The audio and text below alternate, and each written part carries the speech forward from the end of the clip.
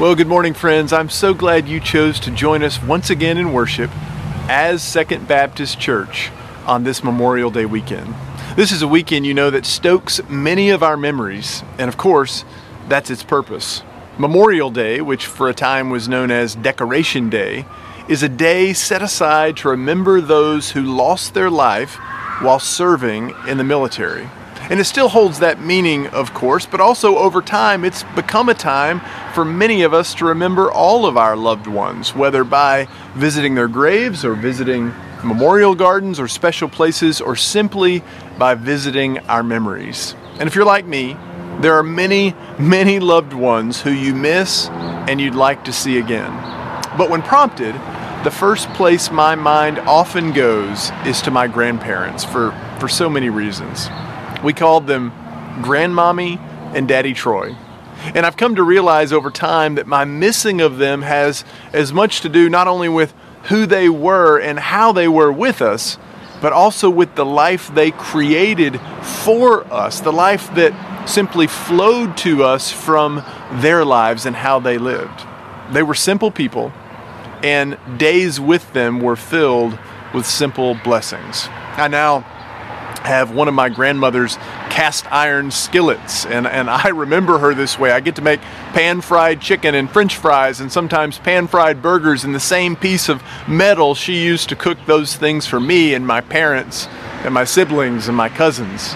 And I remember my grandmother at this time, of course, hastily telling us to get out of her kitchen, a tradition that my mother and her sisters, and now I myself, when I cook, have carried on.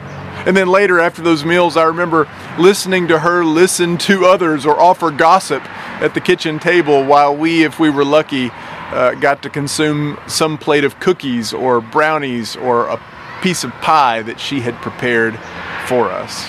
And I also love to fish, and I love being out in the country, partly because grassy pastures and farm animals and fishing holes and all things rural never fail to bring forth memories for me of my grandfather. I remember his sly, mischievous sense of humor, his World War II memories, and his start before sunrise and go until sundown work ethic. I remember his and my grandmother's propensity to fall asleep in their lazy boys during the nightly news.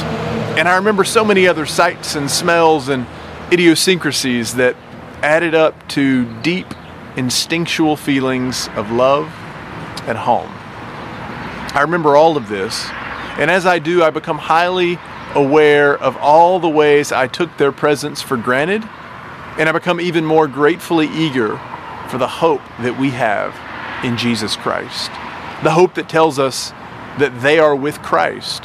The hope that tells us that we will one day be fully with Christ. And the hope that tells us that in Christ we will one day, once again, be together in sweet, sacred reunion, catching up and enjoying one another. I with my grandparents and so many other loved ones, and you with who? Who is it that you've lost, that you loved, and you're now longing not just to see again, but to spend time with again? Getting to do this is just one of the supreme hopes of heaven that we get to look forward to in Christ and because of Christ, one that I hope we might all spend some time savoring as we remember our loved ones this weekend, including right now, as our worship continues to be prompted by these beautiful, timeless, and challenging words from John 3:16 and 17. For God so loved the world that God gave God's one and only Son, that whosoever believes in him will not perish but will have eternal life. For God did not send God's Son into the world to condemn the world, but so that the world might be saved through him. This is the word of the Lord. Thanks be to God. Thanks be to God. Thanks be to God indeed. Thanks be to God for these words of hope and love and grace that I know sometimes I just need to sit with and simply savor. Earlier in this service, we heard our children quote this verse that so many of us who grew up going to church also learned and even committed to memory when we were their age. And we were able to do this, as children of course, for a couple of key reasons. One of them was repetition.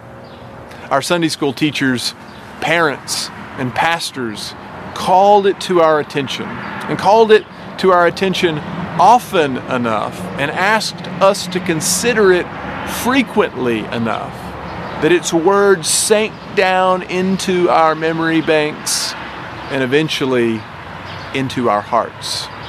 And this is something, by the way, that ought to serve as both a celebration and a challenge. We should celebrate today, especially as we're remembering those who have gone before us and the way that they loved us, that women and men took the time in simple and sustained ways to help us hear and receive the gospel of Jesus Christ. And while we're celebrating this, we should be challenged by it. We should be challenged to do the same, something that I fear we're sometimes not as widely committed to do as we should be. There are many things in this life that, of course, are worthy of our time, and you can think of a lot of them. But is there anything more worthy of our time than helping our children know and love our gracious and loving God who knows and loves them so deeply? Our memories of those who invested in us should prompt us to invest in others so that they will also reap the benefits that often only come through intentionality and repetition, sustained over time. We learn John 3:16 and its meaning through repetition. And we also learned it because of the aspect of the gospel that it captures so quickly. One of the greatest theologians of the 20th century, Karl Barth, was once asked after a long and laborious lecture, and he was tired, to share what he considered to be the greatest of all theological insights. And it was the perfect question for a man who had written literally tens of thousands of pages of some of the most sophisticated theology ever put into print. The students asked the question and then held their pencils right up against their writing pads, ready to take down verbatim this premier insight from one of the greatest theologians of their time.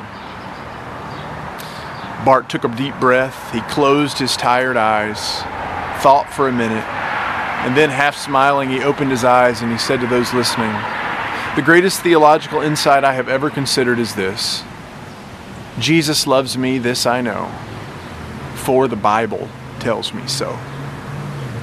And there it is. There it is. And perhaps no verse in all of Scripture captures that insight for us more than John 3:16 and 17, which tells us both that and how the God of the universe was willing to endure any and every amount of pain and sacrifice so that we might know the rich and abundant gift of everlasting life with God. And it tells us that God did this out of an unmatched and unrelenting love. And this is emphasized here in these verses, by the way, in ways that are not always so obvious through John's always intentionally chosen words. For instance, the word world here in this verse is the Greek word cosmos. It's where we get words like cosmology, the study of the world, or cosmopolitan, a person of the world, or simply cosmos itself, which we often use not simply to refer to the earth, but to the whole universe, the cosmos. But in John's gospel, cosmos or world was usually used differently. In John's gospel, world was consistently used to describe an entity that is completely hostile toward God. Just consider this prayer that Jesus offered just before his crucifixion. "I have given them your word, and the world has hated them because they do not belong to the world, just as I do not belong to the world. I'm not asking you to take them out of the world, but I ask you to protect them from the evil one. They do not belong to the world, just as I do not belong to the world." John 17:14 and 16. And the point is that John's use of the word world here is meant to shine an incredibly bright light on the nature of God's love. And have you ever experienced hostility from someone else or a group of someone else's?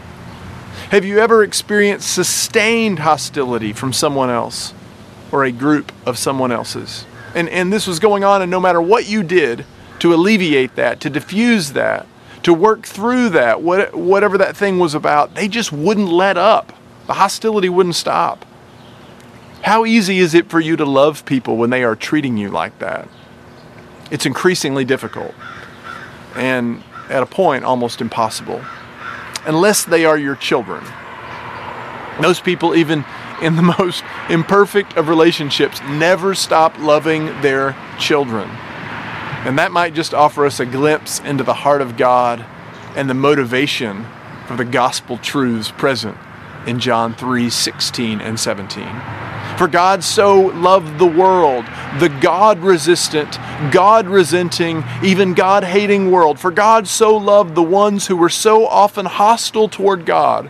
For God so loved them. For God so loved us, that God gave God's very self, God's only begotten Son, that whosoever believes in him will not perish, but will have eternal life. You know, we've often rightly reminded one another in worship and in Bible studies that the gospel is about more than what happens to us after we die.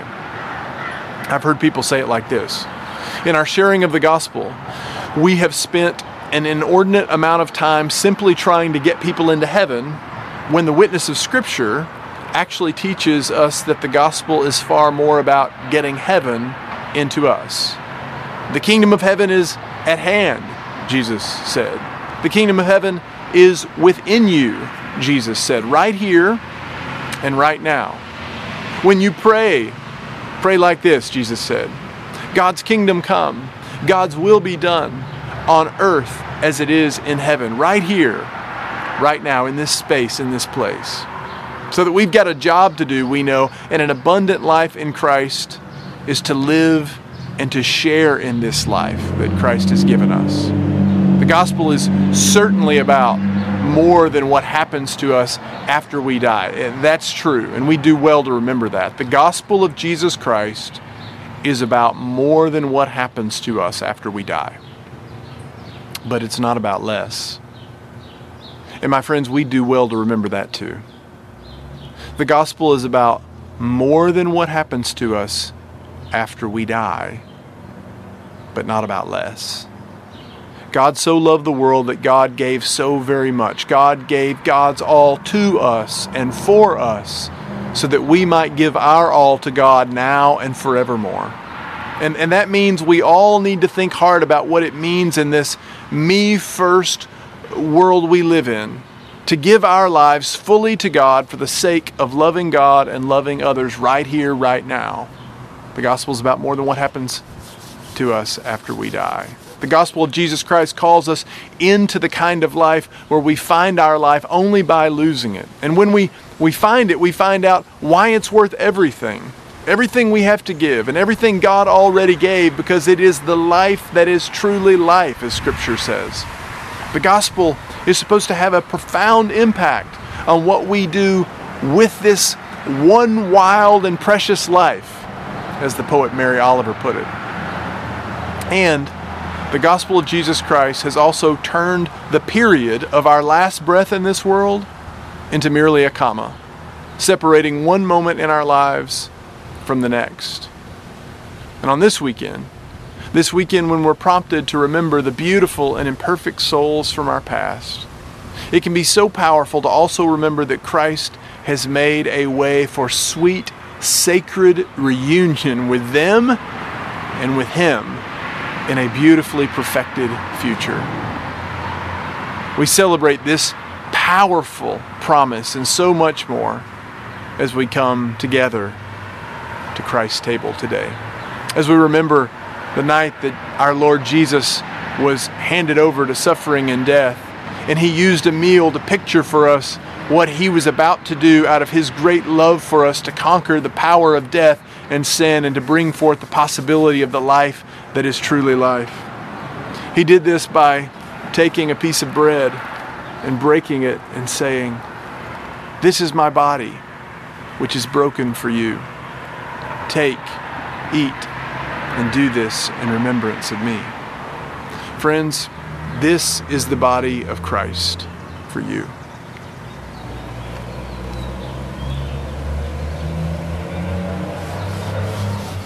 And likewise, after the supper, Jesus took the cup.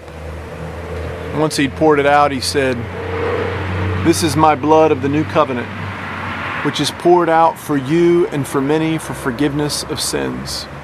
Drink from this as often as you do it in remembrance of me."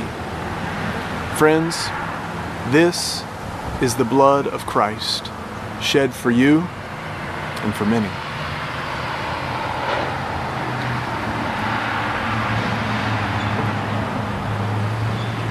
And now, we continue to worship the living and loving Christ together. Amen.